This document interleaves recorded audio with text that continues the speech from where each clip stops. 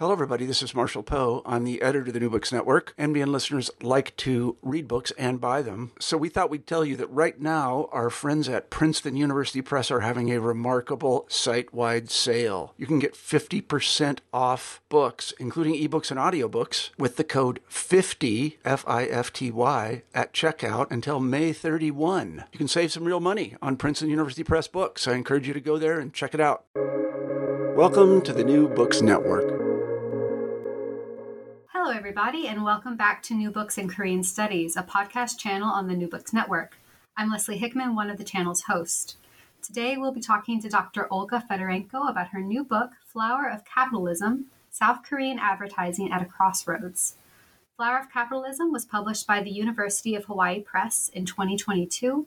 It explores how local sensibilities, values, and politics shaped South Korean advertising as a media form and social institution in the first decade of the 21st century.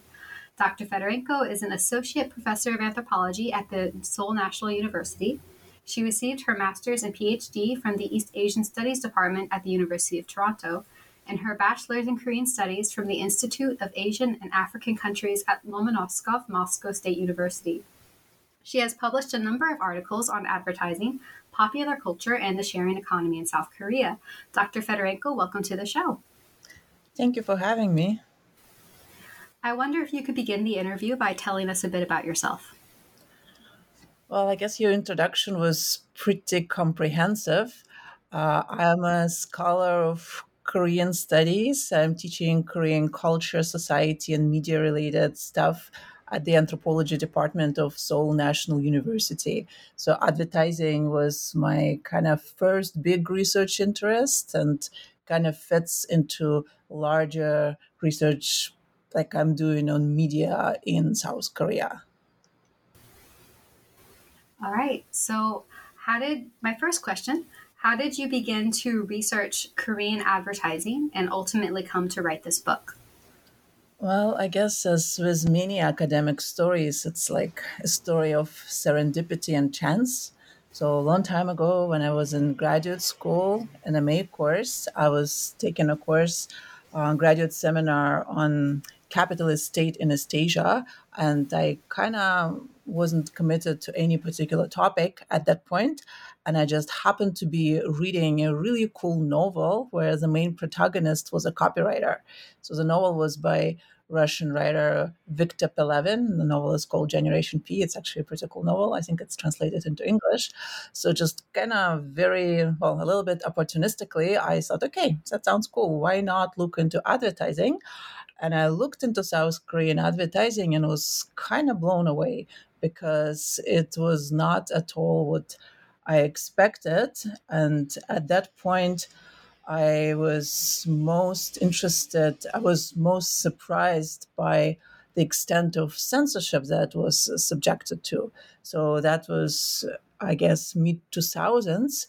And at that time, every single commercial that was shown on TV had to go through some pre-clearance procedure, like every single commercial. So I was kind of fascinated by the amount of effort that went into this. And also I was like really, really curious, how do you draw the line? Like when advertising is ethical, when is it unethical? So originally I thought I'll go into those topics. And from there, the project kind of exploded into something much bigger. Wow. Okay, thank you. I never considered advertising as a way of like something to study in academia, but yeah, I really enjoyed the book. And the next question I have is, could you explain the meaning of the book's title, which is Flower of Capitalism, and why you chose that phrase for the title? Well, Flower of Capitalism. So Flower of Capitalism is kind of the most neutral, cliched, banal, invisible metaphor for advertising in South Korea. Whenever someone writes something about advertising, very often it would start, advertising is called the flower of capitalism. And then they go into like whatever they're going to say. And it could be critical, it could be positive, but it's just like very, very, very neutral term. So when I noticed it first, I was struck like how unusual this metaphor is. And because of that, I thought, okay, like if this is how it's talked about in Korea, perhaps I should try to investigate what exactly it means for people who use that metaphor. So why I chose this metaphor as a title for the book, I think it's kind of unusual, memorable, and distinct. And actually, I had some concerns about that because some people I talked about this didn't particularly like it because in English it kind of sounds a little bit cheesy. On the other hand, it totally kind of connects to this Korean idea of advertising, and that's what I was trying to work with. So basically, I'm hoping that in the title, the metaphor captures this key tension which I'm trying to explore in the book. Advertising as a capitalist institution on the one hand, and on the other hand, that's something that could be inspiring, mesmerizingly beautiful, and like how those things work together. Thank you. My next question is about the history of advertising, which you covered in chapter 1. So that chapter also cites key initiatives and events that led to dramatic shifts in the advertising industry in South Korea. And one of them included the White Pages incident, which came up in the book quite often. Could you walk us through some of those events? Yeah, I guess history of Korean advertising. It's like, I guess with any history, the question is where to begin.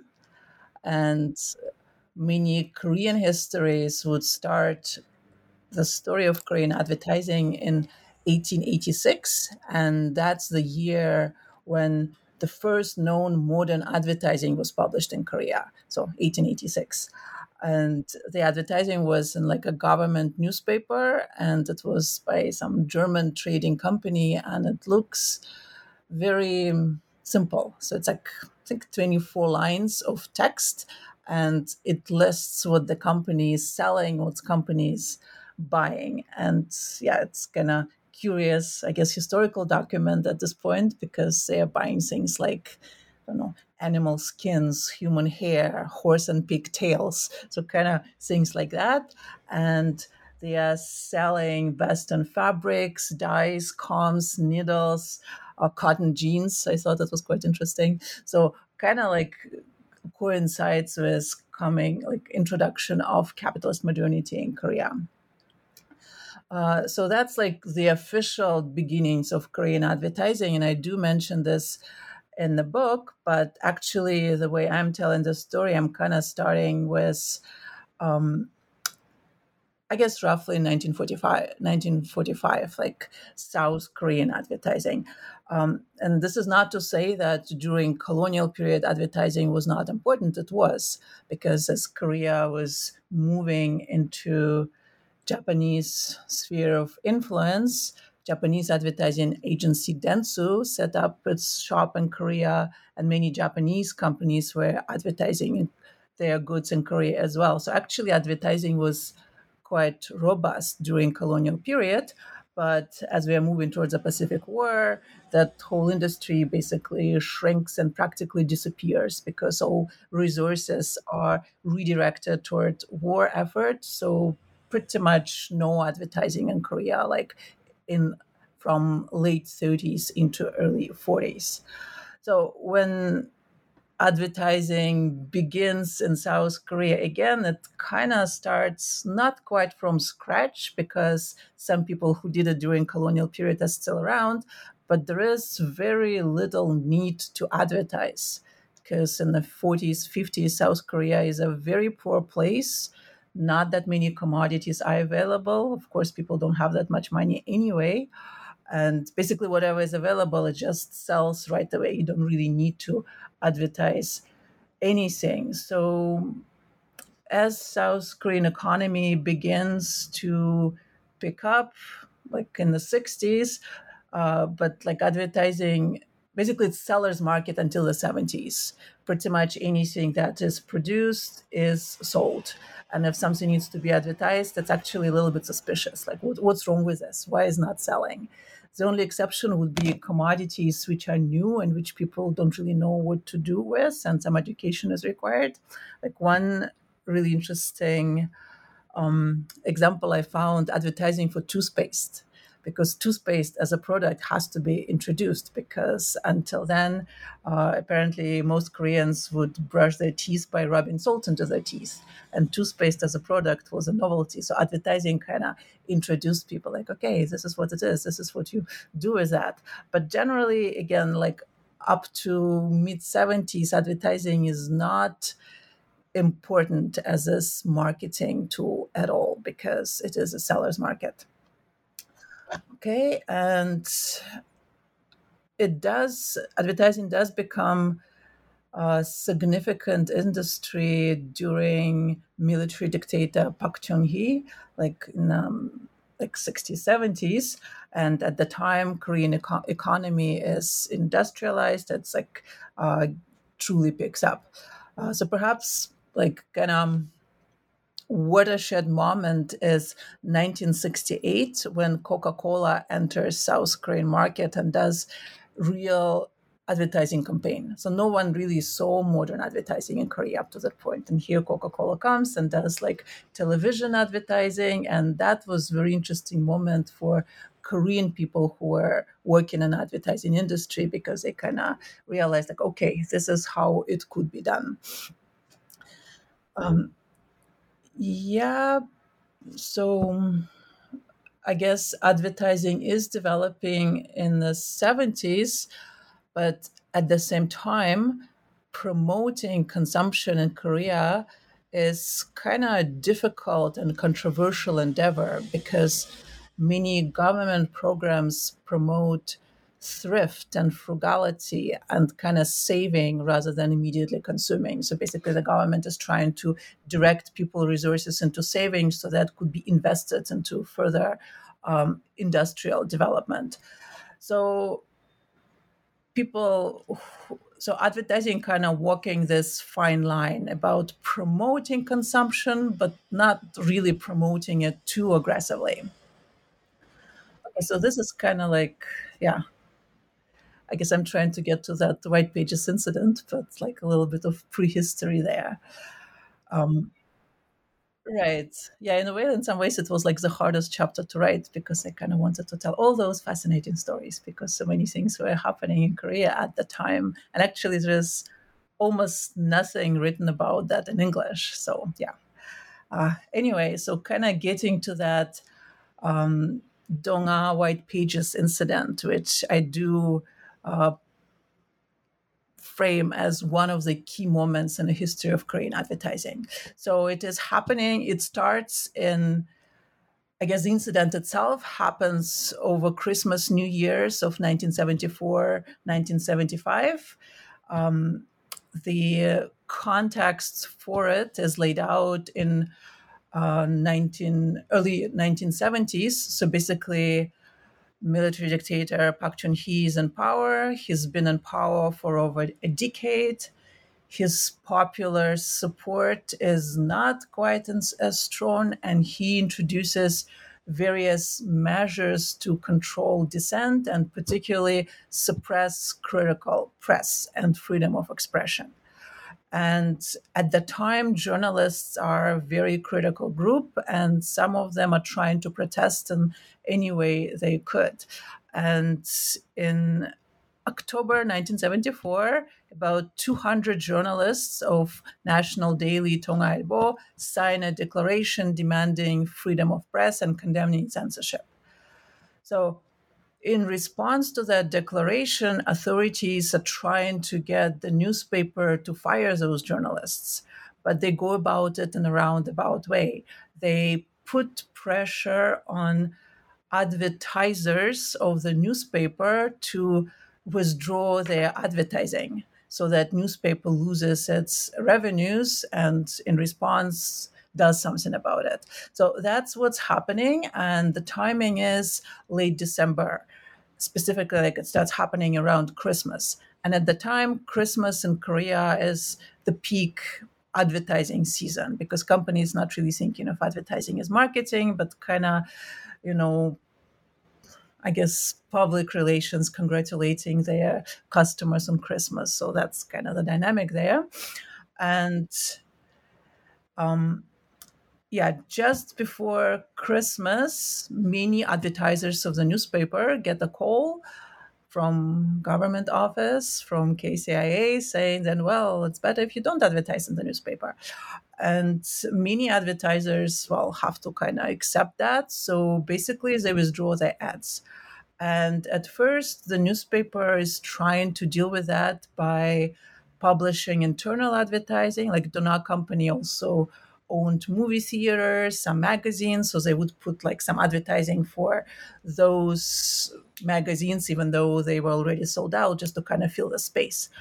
But at some point, they decided that, well, this is not really working. And where advertising was supposed to go, they just leave blank spaces. So it's like a newspaper page, and you have like about half of a page or quarter of a page where you have like this blank little squares, which tells you what's going on without telling you anything. So it's like visually striking and also like kind of very public condemnation of censorship in a way. So this is noticed by general public, and many people respond with this movement to save the newspaper.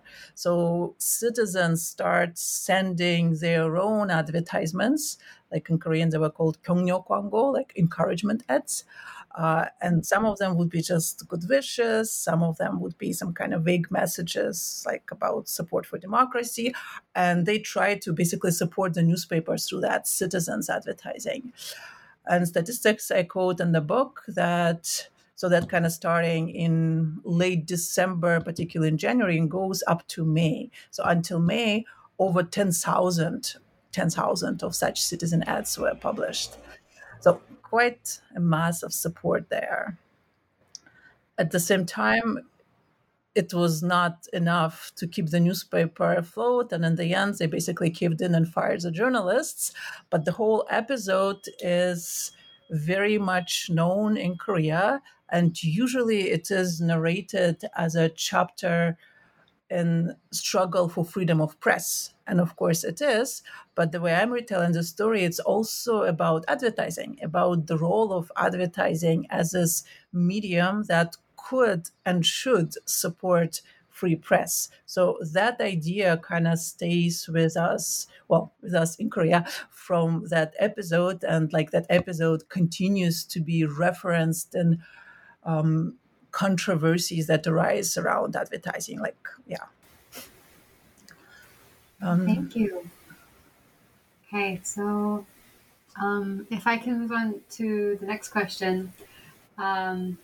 So in chapter 2, you describe advertising as an embedded social phenomenon and advertisers as cultural producers and public intellectuals, rather than just as, I quote, unequivocal champions of capital, which you then illustrate through comparisons between the American show Mad Men, which unfortunately I haven't actually watched, but I do know of it, and then also the Korean show Advertising Genius Tae-baek. So could you explain how these shows depict advertising as embedded social phenomenon? Yeah, so in a way, like that chapter 2 is probably my favorite chapter in the book because it was based on my field work at an advertising agency where I was an intern for 2 months. And that was, well, a lot of fun, a little bit stressful, but also I got to know all kinds of interesting people who work in advertising and kind of got to see their perspective. But I guess before I get to, the perspective, like 2 television shows. So Mad Men were running from 2007 to 2015, so right at the time when I was doing my field work. So originally, I was not particularly interested in watching that, but pretty much all advertising people in Korea I was talking to were telling me, you should be watching this. If you're interested in advertising, that's the show. So it was quite influential. Well, I don't know about influential, but like drew much interest here. And I started to watching it and I was like, oh, okay, this is interesting, but not at all what I'm seeing at an advertising agency in Korea. So Mad Men, you have this 1960s New York, Madison Avenue, very glamorous advertising creatives who are, well, in sleek offices, doing this very cool job, spend their time doing cool things. So kind of like this world of glamour. And that's kind of how it presented. And advertising is presented as this, again, glamorous, creative profession for very cool people, like to simplify it very much.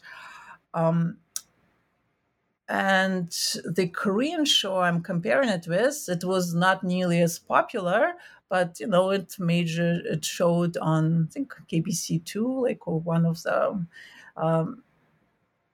noticeable channels. And the show was called Advertising Genius Itebek. It was only one season.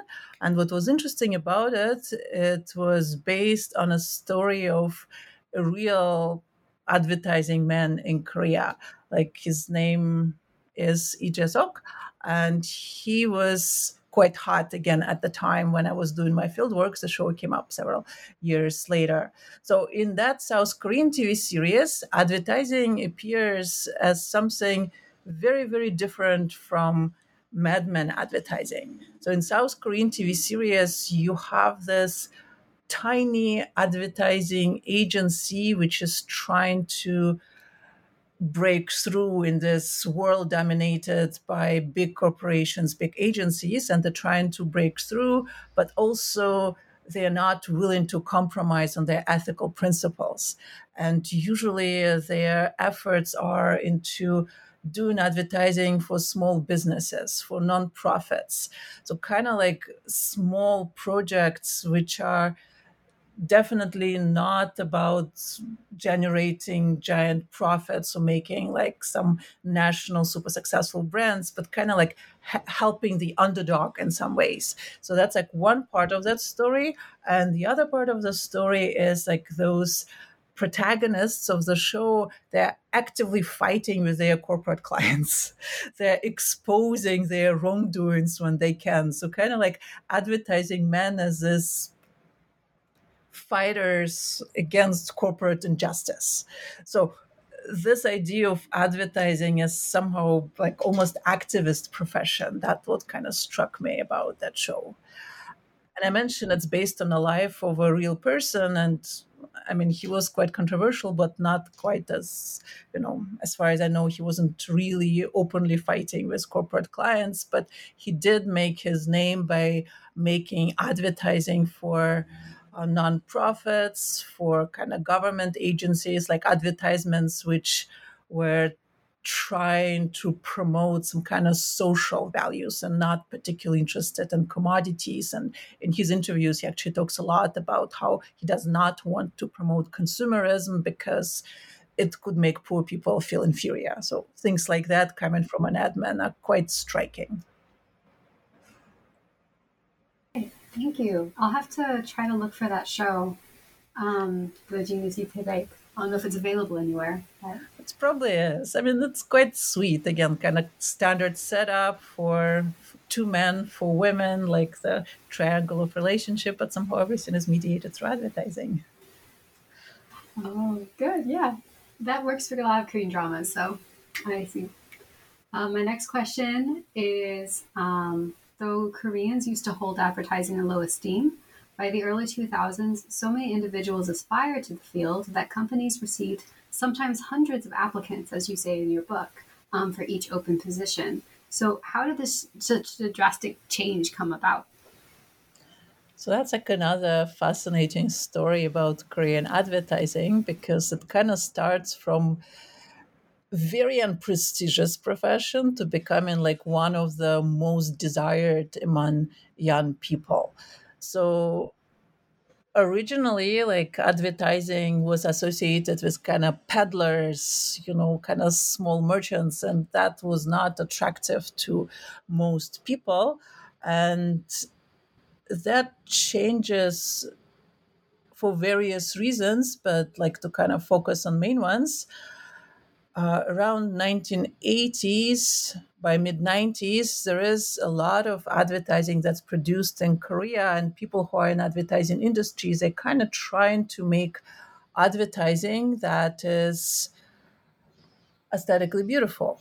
And in Korea, I guess I didn't really talk about that when I was talking about history, but like around 1980s, there is this appreciation for humanist aesthetic and advertising, for advertising campaigns which are very sentimental, which show life of ordinary people in kind of warm, sweet colors. And those campaigns become super popular.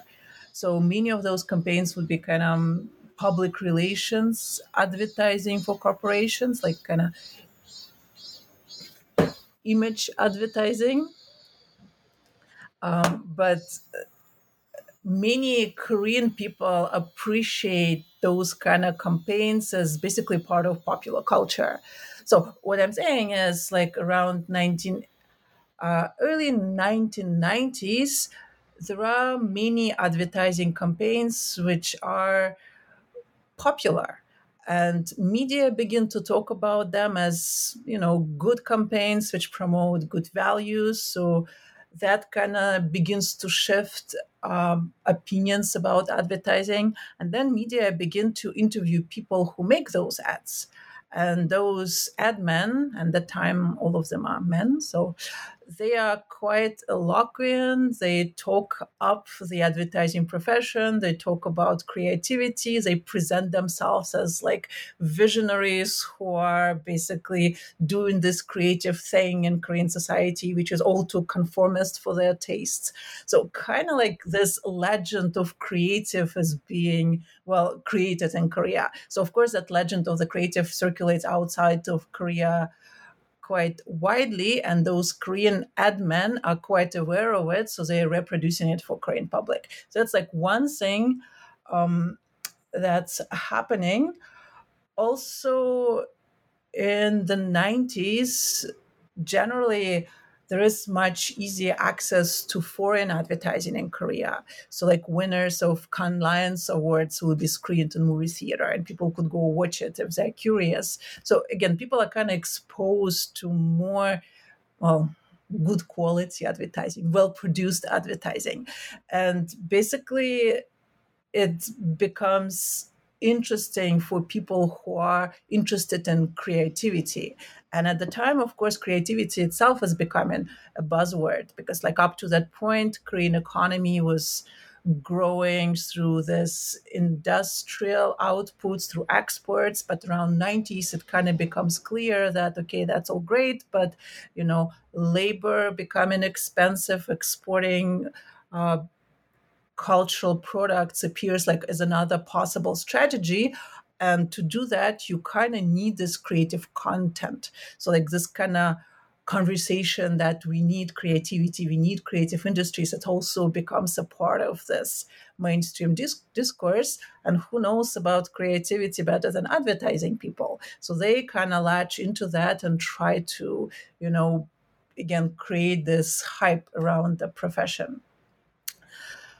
So like when I was doing my field work, one thing that was interesting to me that many people I interviewed, so like I was doing interviews, I guess, in 2009, 2010. So people, mid-career people I was interviewing, so they would have entered the profession, I guess, like around 1990s. So many of them would be artistic people who tried to make a career in some like purely artistic pursuit and realized, okay, I cannot make a living as an orchestra conductor. I cannot make a living as a documentary film director. I cannot make a living as a poet. So what could I do? And advertising seemed like an acceptable compromise to many of those people, because on the one hand, it is a well-paying job. On the other hand, it does have, at least in theory, this creative aspect where a person could do something interesting with it. And especially to outsiders, people who don't quite know how the industry works, it seems like that there is a lot of room for this creative self-expression. So that was also attractive to many younger Koreans who kind of were, not particularly eager to enter South Korean corporate world, because it has like this reputation for strict hierarchies, for, like relationship kind of subordination of like master servant, when master kind of could basically tell the person in subordinate position to do whatever. And it basically takes many years of service to kind of move up through the ranks. And it seems like in advertising, if you are brilliant, if you're creative, you could just come up with one brilliant idea and, well, the world is yours. So that kind of many factors came together to make it suddenly hot and attractive. So basically many things worked for advertising that way. At the same time, I should say that kind of worked that way for humanities, social sciences people, because like for people like economics, engineering, it's still not too serious a profession. And I don't think people in those fields would be interested in advertising, at least in those days. So people with like social science backgrounds would be more interested. Is that what you're saying? Well, humanities and social sciences, and generally in advertising, they are interested often in hiring people who are trained in such disciplines, because again, the idea is if you read widely, you have a lot of resources to pull on. You could come up with creative ideas influenced by all this novels, books you read, and that could make better advertising. So in that regard, humanities people do have a bit of an advantage. I see. Okay. So I'll skip down to a few questions down because you mentioned the humanitarian themed commercials. And I remember you wrote in the book how you and your friends back home thought they were kind of cheesy. But when you asked Korean friends about it, they were like, oh, they like their hearts were touched by them. And so I also thought that was really interesting, that difference.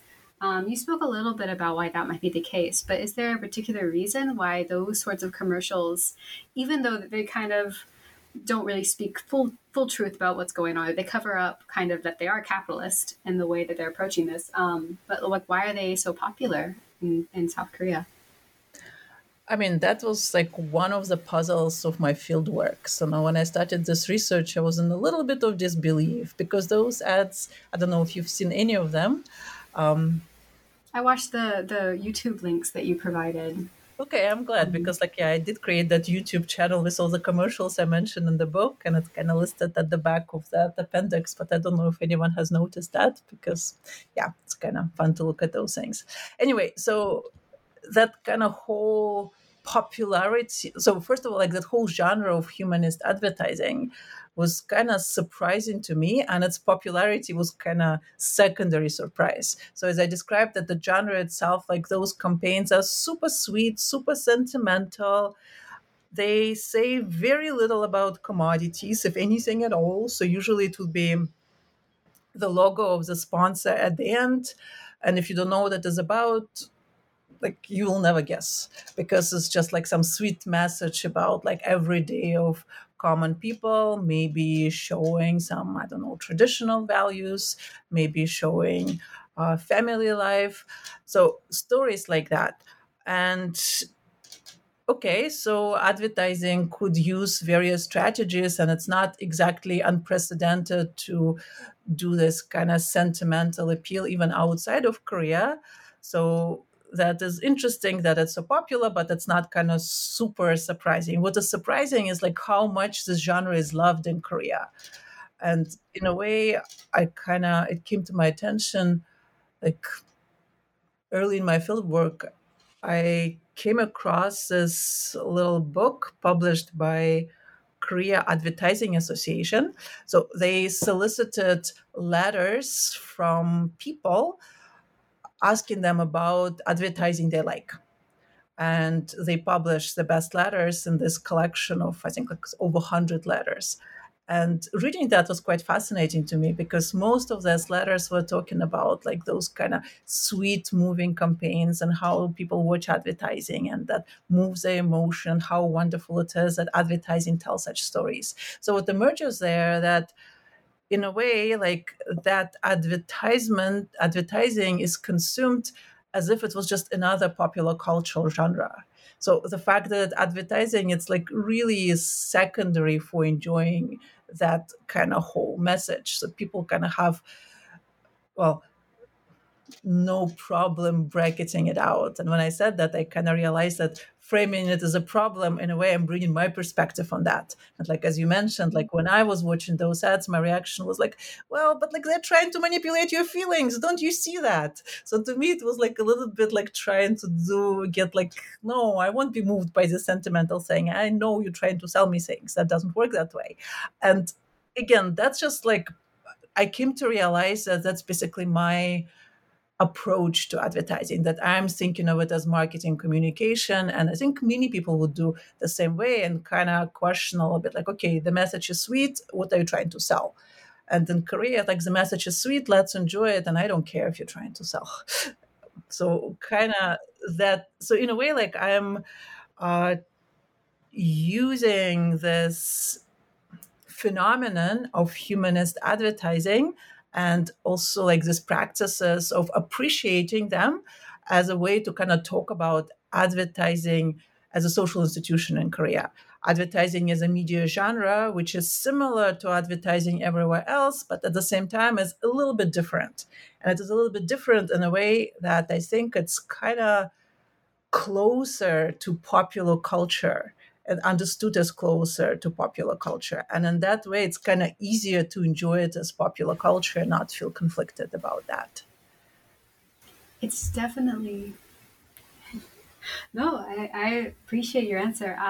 And I also I lived in Korea for a few years, and I felt differently towards advertising there than I felt at home, where I also had the lens of like, oh, when I watch advertising at home, I know they're trying to tell me something, so I don't want to give in.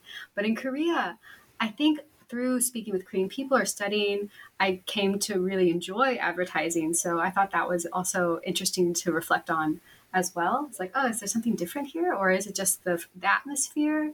I don't know. I think something similar is also happening with advertising, which features like K-pop artists, because you have a lot of those Korean celebrities doing a lot of advertising, and many of them appear endorse way more than one commercial. And again, people from outside of Korea often kind of get puzzled about that because, for Western artists, like to do advertising is like, okay, it's great. But if they do too many, people think, oh, they're kind of selling out.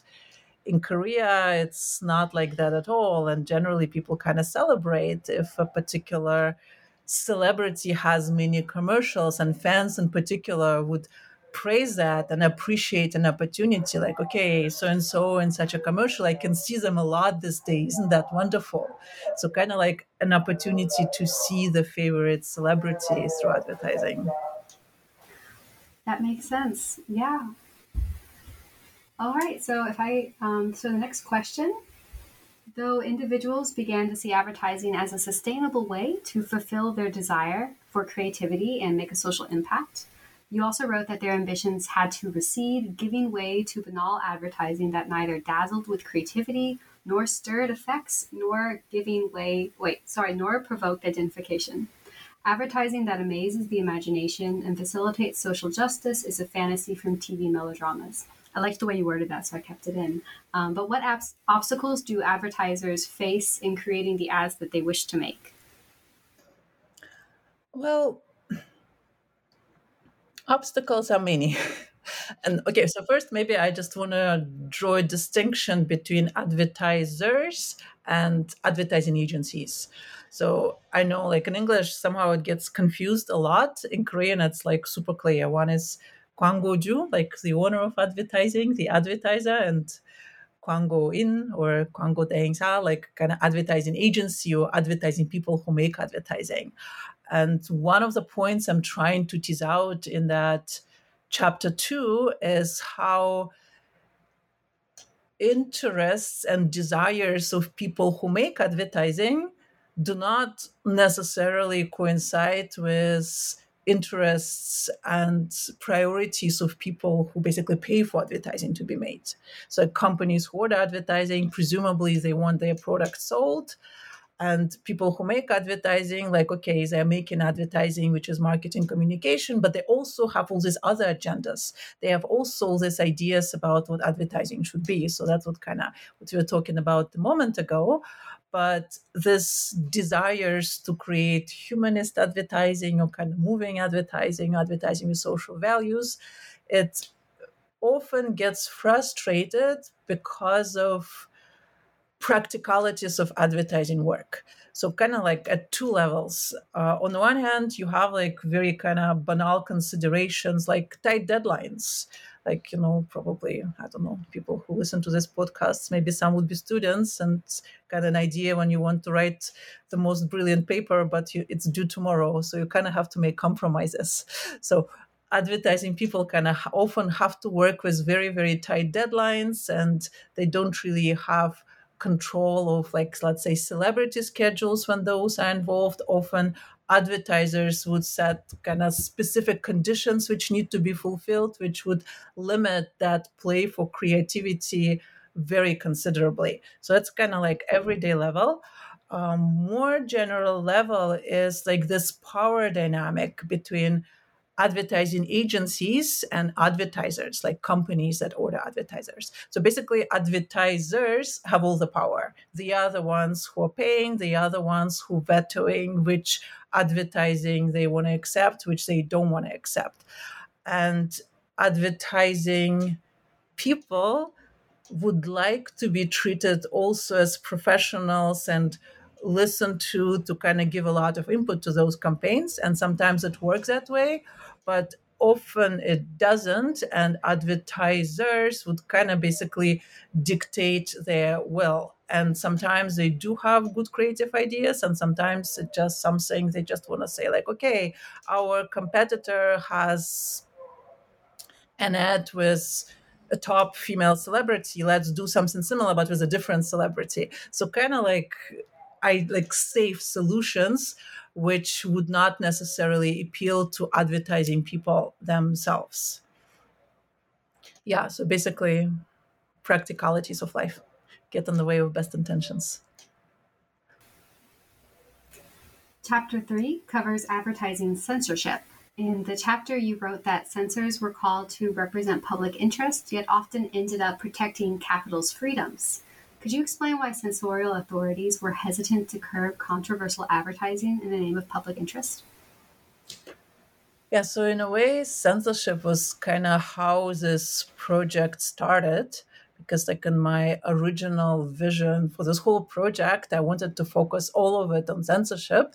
And during my preliminary field work, I did like some research with organization that was in charge of pre-censoring all those advertising on television. So that was like around 2007. And as I was, doing my qualification exams and other things before doing my main field work, a major development happened. In 2008, Korean Constitutional Court ruled that advertising was protected by constitutional guarantees for freedom of expression, which was really a revolutionary development. Up to that point, advertising was considered marketing communication, so it was kind of regulated as commercial speech, and no one was particularly interested in advertisers were interested in advertising freedom, but for everyone else, it was kind of like, no, this is not something what we're talking about. It's not really relevant. So that radically changes in 2008 when advertising is recognized as creative expression, as kind of basically protected speech. So that creates this situation that any interference with advertising could be interpreted as interfering with someone's creative expression, with someone's freedom of speech. So, and after the Constitutional Court decision, many advertising structures have to be changed to accommodate that freedom of advertising, and specifically the censorship structure changes. So if before, for terrestrial television advertising, every single ad had to be pre-approved, after the Constitutional Court decision, that system was abolished, and it was after the fact system. So after they were aired, they were monitored and reviewed. So kind of the shift of decision making changes. So I guess that kind of context explains why censors whose meetings I observed in 2009, 2010 were so conflicted. So on the one hand, so first of all, when I'm talking about censors, I'm primarily talking about a committee of public representatives at Korea Communication Standard Commission, which was like the main media watchdog at the time. So it had different committees for different media, and there was a committee for reviewing advertising to make sure that advertising that is shown in Korean, well, communication sphere and Korean television and Korean media is ethical, doesn't break any regulations. So those people were public representatives. They were Many of them were professors, some of them were NGO activists, and the idea of the committee that they were representing interests of different constituents who are interested in advertising. So some people kind of spoke for advertisers, some people for the public spoke for the public, but the idea is the body has to protect public interest. So I'm kind of laboring this point to make sure that they are not like government officials, like kind of, blocking someone's freedom of expression. Rather, they are delegates of the public, kind of representing the public, representing public interest. So they have this public mandate to, well, review advertising and kind of interfere when they judge it's somehow problematic. So that's like the institutional structure, but the kind of sociocultural context at that moment is that this decision that advertising is part of freedom of expression provisions, it's very fresh. There is like a debate, okay, how do we deal with provocative advertising now? If we cannot censor it, if we cannot ban it, should we just live with that? But that's kind of says sometimes really provocative things. So how do we kind of navigate this freedom of expression and advertising and respect for freedom of expression? So basically, censors, like public representatives at that committee, were caught in the middle of that. On the one hand, their role as a committee members was to ensure all advertising is ethical. On the other hand, as private individuals, they did not want to see themselves as like silencing someone. Like many of them spoke in the interviews how they basically hate this role, how they don't really want to be like blocking someone else's expression, that as far as they are concerned, many more things should be allowed that are actually allowed. But then they would say like, well, yeah, but there are children who might get their own ideas. There are old people who get upset about, I don't know, kissing in advertising. So kind of like this dance of like, I have to censor, but I'm censoring not because I think it's provocative, but because other people kind of make me do so, because I have to think about this public interest issues. So yeah, that was kind of the situation with censors. Remember there was something you mentioned as well about like in a way they were sort of teaching advertisers how to advertise without getting in trouble, or like they were sort of helping to facilitate it by censoring in a way. In chapter 4, you write about advertising public, such as audiences' misidentification with advertisements. What are these misidentifications and how do they shape how individuals interpret and engage with advertising? And also, if you could give some examples of misidentifications, that would be great. Yeah, so the basic idea here is that most advertising is created to speak to a particular niche of consumers to sell them a particular product. But when advertising appears on like a national medium, let's say a national TV channel, there is really no way to control who will see it. So like even though the targeted addressee, let's say young people in their 30s who planning to buy an SUV, if the commercial is shown on national television, children will see it, elderly will see it, children's parents will see it. So it's kind of audience becomes much greater. And from the perspective of the advertiser, they don't really care about the rest of the audience. They care about their target audience, but they cannot really control that those people who they don't really want to talk to won't respond to the ad. So that's what I'm kind of trying to get with this concept of misidentification, when people respond to advertising that doesn't really want to talk to them. And not only they notice it, not only they pay attention, but they kind of critically assess the message and in some ways react to that. And again, that happens all the time, I'm sure, when people comment on advertising. But what was happening in Korea, you kind of have this general audience which is quite vigilant in ensuring that advertising doesn't say something that is like potentially, I don't know, harmful to children or controversial or violating social norms. So in a way, it was interesting disconnect. On the one hand, you have like super cautious censors who try not to censor too much, but then you have like this general public who is very vigilantly watching, and if there are some things which they find objectionable, they file complaints with those censors and other bodies and trying to kind of get some reaction to that. So the idea of misidentification is to kind of capture that unintended but active part of the public, which is trying to shape what advertising can say, should say, and like how to stop advertising that doesn't say that. Can you give an example? I know there was one where they used a character named Dooley. Oh, yeah. I think. Yeah, that was interesting. Yeah, so that was like a fun section to write. So Dooley is a baby dinosaur character from 1980s cartoon. And most Korean children would know that. Actually, most Korean adults would know that because Dooley has been around for quite a while. And in the cartoon, it's kind of... so he's like a dinosaur frozen in an iceberg, surfaces in Seoul, is saved by kind girl, ends up living with her family, and Dooley is a bit kind of rambunctious, troublemaking little dinosaur who gets in a conflict with this patriarchal father of the family. So that's kind of the setup. And again, that has been popular since the 80s.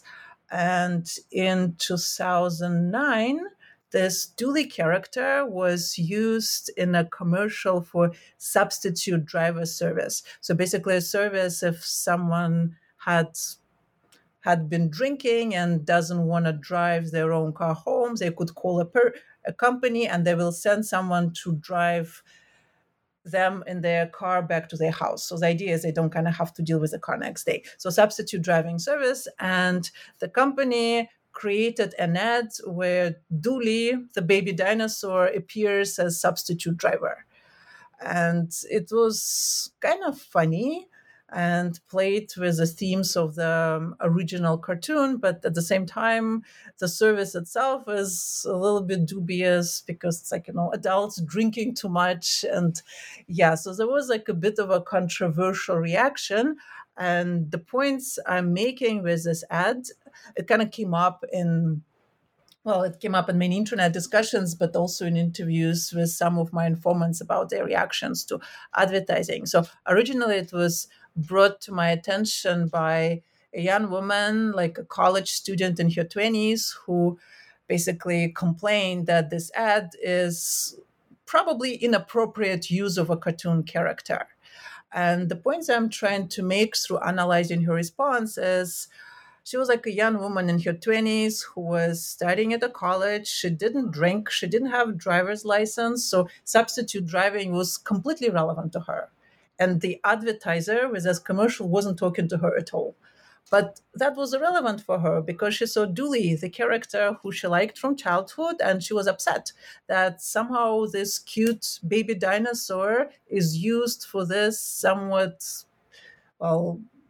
useful service with somewhat dubious connotation. So she misidentified as addressee of that ad and responded with a criticism. And she wasn't alone. There was like a whole internet discussion of many people talking about how this is kind of misuse of a character. So again, like the advertisers are wanting to target a particular niche, but they get attention from much greater public who then say, okay, does this media text belong with the public culture?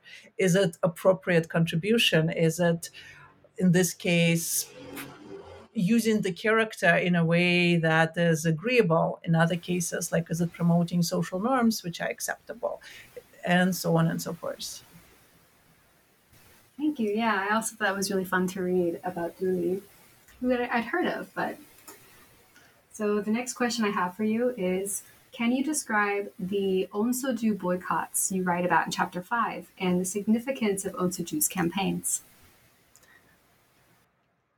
So in some ways, that was kind of the hardest chapter to write, because that whole situation is very counterintuitive outside of Korea, I think.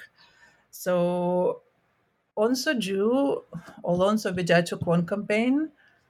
Like they had a couple English translations of their name, so I keep forgetting which is the official one. Korean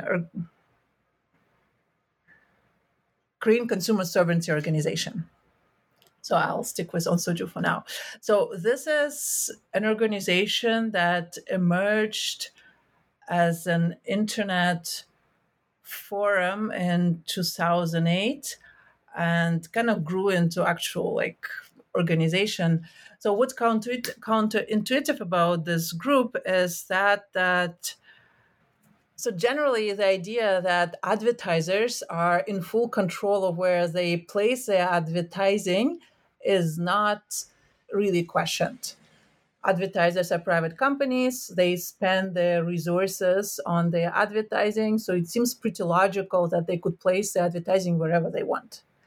However, with this organization, Onsoju, they thought that actually consumers should have a say in how companies spend their advertising, because consumers, well, buy commodities. Also, advertising supports media, and consumers depend on media for their political participation, for information, for, well, learning about the world. So, like, if advertising supports media, consumers should have some influence into what kind of media gets supported by advertising. And people who not really kind of following much media industries would assume like if a particular medium represents a relevant point of view, of course it will be successful, people will just buy it and like advertising will follow. But actually it doesn't work that way. And often advertisers would prefer media that present ideas which are favorable to them. And in particular, critical media often struggle to attract advertisers, even if they have like big viewership or readership. So basically, Onsoju was kind of trying to interfere in that situation in Korea. And specifically, the situation in the print media, where you have 5 main national dailies, 3 of them conservative, and they are much bigger, much richer, and get much, much more advertising, and 2 progressive, which do present critical opinions and are important voices in Korean mediascape, but at the same time, they are not, I mean, they get some advertising, but not as much as the conservative ones. And specifically, like many companies just would not advertise in those left-wing dailies for political reasons. So that's kind of like the media landscape in Korea. And one of the interesting things which I discovered during my research is that situation is kind of very widely known. So anyone minimally interested in the media in Korea would know that this is how it is. That's always been that way. That's just kind of how things are. And many people in Korea are quite critical of that, like many NGOs are quite critical of that. But at the same time, advertisers have control over the advertising, what can be done. And here where Onsoju comes in. So they were trying to influence decisions of companies about where they place advertising by creating consumer boycotts. So the original boycott was, the first one was in 2008. At the time, so in summer, there were protests downtown Seoul about resumption of U.S. beef, and conservative media covered it very critically and kind of presented protesters as, brainwashed, as not, as acting not out of their interest, but being manipulated by some leftist forces. So kind of like very negative coverage. So progressive newspapers took the side of the protesters, and On Soju emerged as a reaction to that, to basically kind of respond to those criticisms of the conservative newspapers. And the first boycott was when On Soju made a list of companies that advertise only in the conservative press and not in the progressive press, posted that list online with contact information, and asked people to call those companies and tell them, okay, you have to advertise in the progressive media too, and ideally stop advertising in the conservative media. And in that first round, that completely got out of control because people were calling those offices and they were yelling, screaming, swearing, threatening. So it was just kind of chaos happening for a while. And some advertisers indeed pulled their ads from the conservative press because it was just too much to deal with. And that was going on for, I think, about a month. And police investigation started. So they made the protests stop. And organizers of the protests were charged with obstruction of business, which is a major offense in Korea. So that's summer 2008. And in summer 2009, there was a second round of those boycotts. Again, same idea. Let's put pressure on companies to support left-wing media as well, to just create a more diverse public sphere in Korea, and let's use advertising as leverage. However, in the light of what happened with the first protest, with the first boycott, the organizers did not do phone calls. They just made a list of companies that they kind of boycotted different companies at different times. And when they're boycotting a company, they were basically making a list of products they are not buying from that company, counting their cost and calculating it as damage they have caused that way.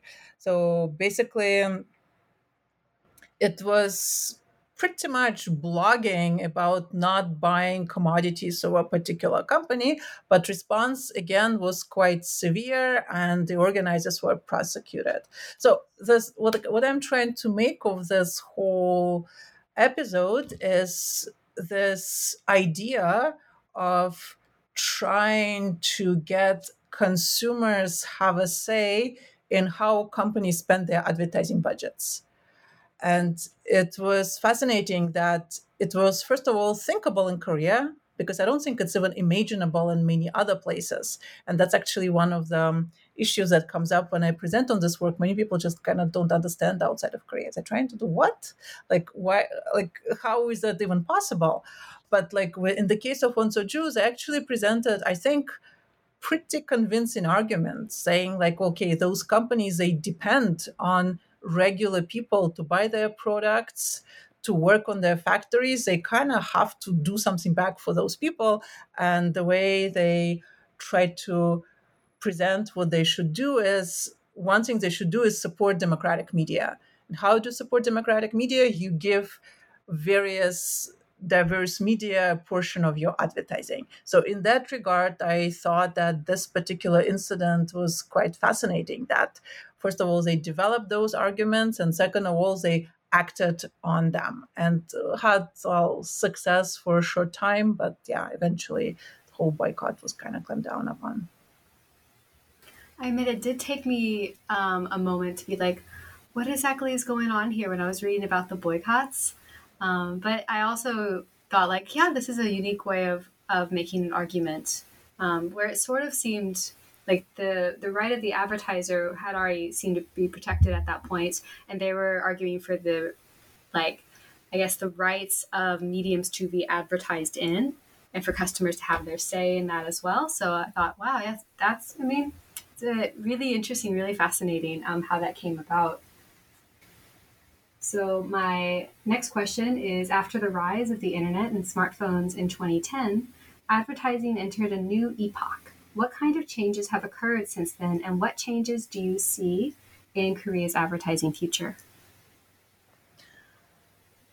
So in a way, the period when I did my main research, 2009, 2010, turned out to be kind of the end of era where advertising was dominated by traditional media. And at the time, online media was present already, but it wasn't quite obvious how much it will change advertising landscape just a few years later. So in a way, kind of like my research retrospectively got like that historical aspect to that, because that like media landscape doesn't quite exist anymore. So basically what has been happening at that time and what kind of much more which happen now is, first of all, like a lot of advertising migrated online. And again, that was happening even in the 90s, but the game changer was a smartphone. And smartphones kind of came in Korea somewhat a little bit later than in other places, but after it did arrive, it just became the device that basically you cannot live in Korea without a smartphone. And advertisers had to adjust, and actually were quite eager to adjust, because with online media, one thing that's different, it's much less regulated, because like with television advertising, with newspaper advertising, those were around for a while. So like all those rules about what can be said, when can it be said, how it should be said, all those things. With online media, it's especially early on, it was kind of open playing field. So that in some ways resulted in more experimentation. On the other hand, it's allowed for much racier advertising, which wouldn't be tolerated on any other media. So some of it kind of became regulated now, but still like internet, it's much freer environment for advertising in that regard. So one big thing, like advertising migrated online and traditional media kind of partially lost their importance. Another important thing is that boundaries between advertising and non-advertising have been blurring. So what I mean, like if you have, let's say, a television program, you have content like programs and you have advertising breaks, and advertising is advertising breaks. Whereas in contemporary media landscape, basically a lot of media content kind of incorporates some kind of marketing communication. So you have like a lot of entertainment programs which are produced by like producers, like somehow I'm thinking like some, let's say, energy drinks like Red Bull, for example. So they have like TV show, like not TV shows, but kind of media shows which show like particular events which not really advertising, but which are promoting their products. So kind of like this blurry genres, which are not quite marketing, not quite entertainment, by a mixture of those. So from perspective of advertisers, it's actually very attractive to produce such kind of content rather than traditional advertising, because that's consumed voluntarily by people as entertainment. Also, it's like if people consume it, they do consume it. Whereas with advertising, we're all kind of trying to, escape it most of the time and not be subjected to that. So in some ways, like normal regular media content is kind of becoming more marketing oriented. On the other hand, advertising to get attention has to become more entertaining because it's competing with all that media content. And in online environments, it's much easier to avoid advertising than, let's say on traditional TV. So kind of like this blurring between different marketing, non-marketing communications and advertising, I think, is adapting to that. So I'm actually kind of curious if it will remain and for how long. I mean, I think it will, but definitely in kind of condensed like ways, because a lot of promotions are moving into this kind of blurred content where marketing and entertainment are kind of meshed together. For some reason, when you were speaking, it came to mind. I remember that Starbucks Korea has their own show, right? Sort of like a mini series. So that's something that came to mind. Exactly. Things like that. So is it advertising? Well, not really. Is it entertainment? Kinda. So yeah. Yeah, it's an interesting question. So I'm also curious to see like how that will progress in the future. I do have one more question before we're finished for today. We've taken up a lot of your time, so thank you so much. But the last question I have for you is, what's one thing you hope your readers will take away from this book? Well, I guess like one big point I was trying to make is that book, I was kind of trying to argue against this assumption that advertising is obvious. That like in some ways, like we all know what advertising is. Like living in 21st century, in some ways, like we all are experts on advertising. Like we are surrounded by it all the time. So it's kind of very tempting to kind of see it as obvious, and the way it works also kind of just accepted that just kind of how it is. So what I was trying to do is to just kind of challenge that idea a little bit, to show that, well, in South Korea advertising is kind of the same but actually not quite. And what is different is that this idea of how it's a little bit closer to public culture. Like there are these ideas that it should be connected to public interest, and there are different institutions, individuals, like professions, which are quite dedicated to pushing this public interest ideal wherever possible. Of course, they don't succeed most of the time, but like this kind of idea that we cannot just say like advertisers can do whatever they want. There should be some like kind of pushback from people who consume advertising. So that idea is very prominent in Korea. So I was kind of trying to draw it out and foreground that we shouldn't be taking advertising for granted. And kind of related point, I guess that's the second point, is that I guess that's what I'm trying to say there, that advertising as an institution is not fixed and universal.